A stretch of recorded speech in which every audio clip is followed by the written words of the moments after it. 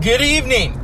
This is the late night edition of the Dr. Zeus podcast. I'm Dr. Zeus. Late, motherfuckers.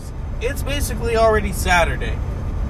I mean, I said I would do it when Letterman did his show at 4 in the morning. Pretty close. Unfortunately, there's no Sedaris here right now. They're not awake. This is the West Coast, not the East Coast. Just imagine if I was able to do a show on television. I don't think it's going to happen because TV is basically dead. If I could do it online and get paid for it, great. But that's not going to happen right now. I pray that it does. I mean, I already have a show, though. I talked to you all. I'm not drunk, don't worry. I'm very, very sober. I know in the late night, I sound very loose. Well, you know, hey. Life is a banquet, and most poor motherfuckers are starving to death, you know what I mean? I just came from my friends. It was a good time of talking. I didn't eat any barbecue because I already ate before I came there. I'm not trying to overeat. You know, the calories are counting. I need to start counting them, though. Late nights. What can we say? It's 3 in the morning. Most of you are in bed sleeping or having sex, or I don't know, sitting around the campfire talking about Trump. Well, Michael Cohen has already spoken. There is a tape. Basically, this is Nixon Part 2, motherfuckers. Nixon, I am not a crook. Or as Barbara Walters really sealed that deal. Are you sorry you didn't burn the tapes?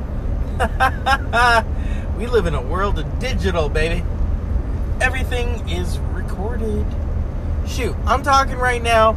I'm sure when I get home, a television show is going to pop up about Michael Cohen. Well, he's in the news. Or Nixon. You know, it's 1974. Oh, no, wait, it's 2018. What's the difference? Well, you know, Bonanza is no longer on TV. Well, it's in reruns, but it's, you know. And, what else? I mean, Fleetwood Mac is about to embark on 2 new performers named Lindsay and Buckingham. I mean, Lindsay Buckingham and Stevie Nicks. So it's really 2018 because Lindsey Buckingham was kicked out of Fleetwood Mac. Supposedly, he had a history of beating on Stevie. Hey? You know, no wonder she wrote that song, Dreams. Or remember when she was singing during the reunion, "The sound of my voice will haunt you. Give me just a chance. Never get away. Never." I'm thinking, whoa, honey. Whoa. Look what happens when you don't do cocaine anymore.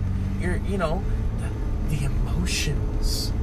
Because, you know, I've known people on cocaine. It's like no emotion city. Well, unless you're Whitney Houston, and then you got to bring that hanky with you, you know. This is the Heartbreak Hotel. When that came out 20 fucking years ago. I love Whitney Houston. I still do. I remember buying My Love Is Your Love and Your Love Is My Love, okay? I remember it. She put that song in there. That almost became her last number 1 hit.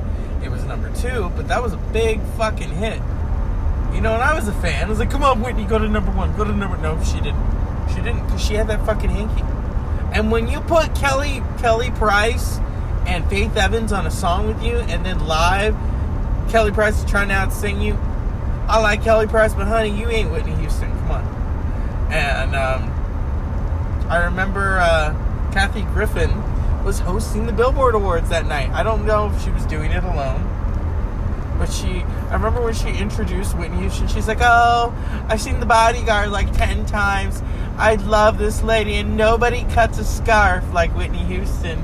And she's here with Kelly Price and Faith Evans singing Heartbreak Hotel." Yeah. You know, what's funny is both her and Mariah were in the building. Mariah was getting a special award for all of her number 1 hits. I was surprised they didn't get up there and do, When You Believe.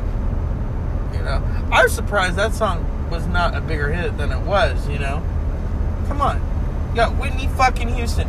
People have been waiting for that for 8 fucking years. Come on. Whitney, Mariah, Whitney. It's like Uma Oprah, you know what I mean?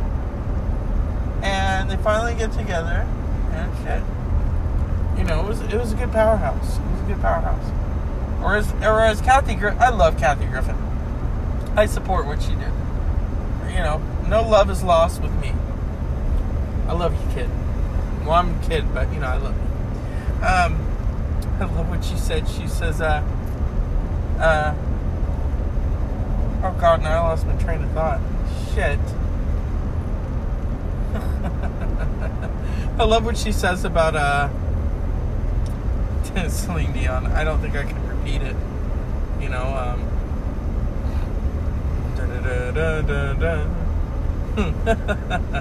Oh God, I can't fucking stand Celine Dion. But Mariah and Whitney, I mean, come on, when there can be miracles when you believe. Huh? Yeah. Oh yeah, she talked about Whitney and how Whitney blamed Oprah for her losing her voice, and it's like, it takes a lot of crack to blame Oprah. Oh God. Hey, and Mariah, her and Mariah. Hey, it's 20 years ago.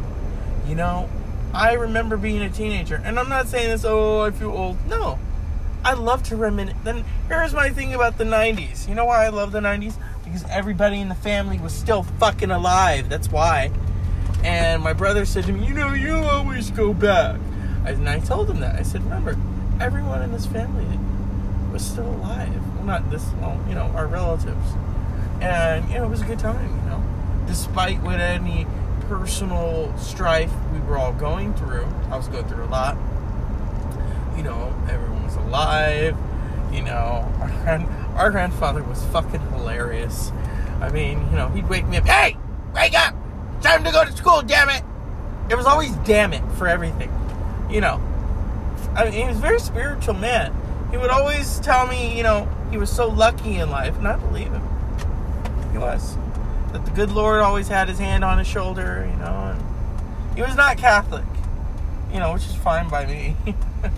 We're all baptized Catholic in my family, so I don't know if that white owl's going to show up. I'm half Native American, so yeah. I'm gonna take a break. I know you don't want it. Fuck you. It's got to happen because I gotta park this car. Okay? I'll be back.